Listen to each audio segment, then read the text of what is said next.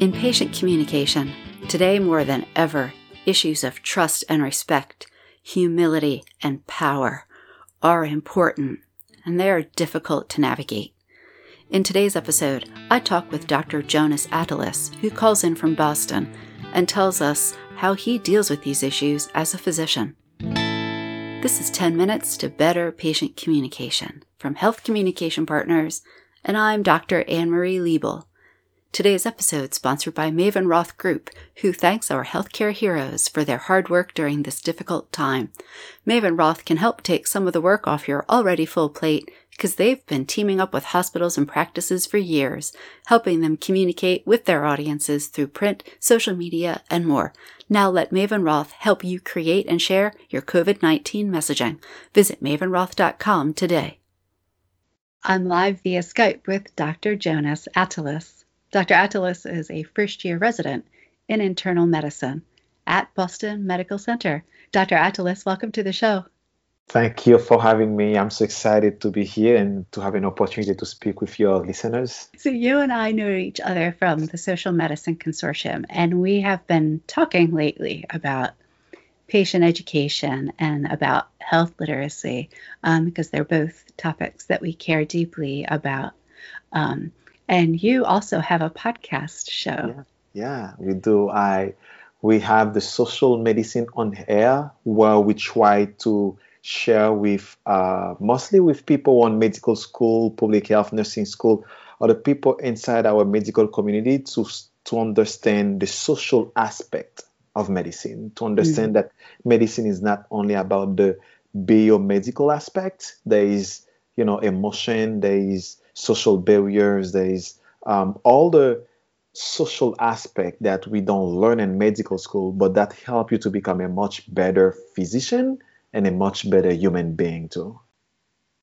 You and I have talked about quite a number of different topics, and we thought it would be nice to just get on the show together and continue that discussion. Yeah. So what's been kind of front of mind for you lately? Yeah. Something that is really interesting in medicine is like we receive an undergrad education and then a medical school education and then 4 years of training, and some people receive 7 years of training. But we sometimes forget our long journey, and we sometimes forget at some point we didn't know that much and that deep in medicine. So the patient that I have in front of me, it's like me, but like let's say 8 years ago, or me like in the past. So sometimes we forget that the level of knowledge the patient has, I used to have it. But now because I went to a medical training, so my knowledge is broad and deeper. And then now you have two people and two different perspectives trying to communicate to each other. And that creates a sense of sometimes frustration, unsatisfaction, or sometimes misunderstanding, because it's like me speaking a different language, and then one person is speaking Creole or Haitian Creole or French, and then while the other person is speaking English. So I use this image just to help people understand that sometimes we have to go back and help them understand things that we used to understand at a different moment in our life. This image of you as your present self, and then looking at the patient as, well, remember how I was 8 years ago. You have these two people and this kind of past self. How are you dealing with this rather complex issue of trying to remember when you didn't know what you know now? I think the first thing I try to become aware, become present, become aware that at some point I was not able to know that much in medicine. But also the people around me, let's say family or people who have not gone through the medical journey that I did, also remind me that past self or the person I used to be when I didn't know that.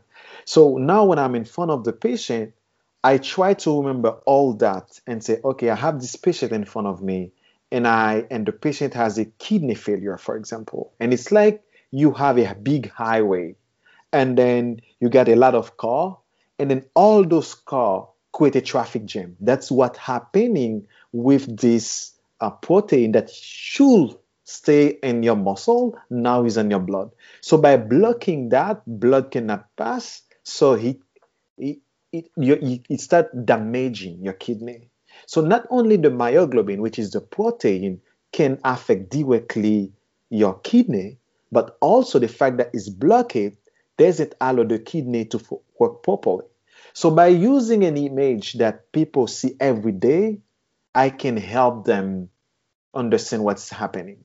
I feel like from what I hear in my conversations across the health sector, it seems like it can be a slippery slope sometimes from explaining something to a patient in everyday language to starting to talk down to that patient as if they were a child, which is pejorative, or if they were as if they didn't know anything, as if they were an empty vessel, which is insulting.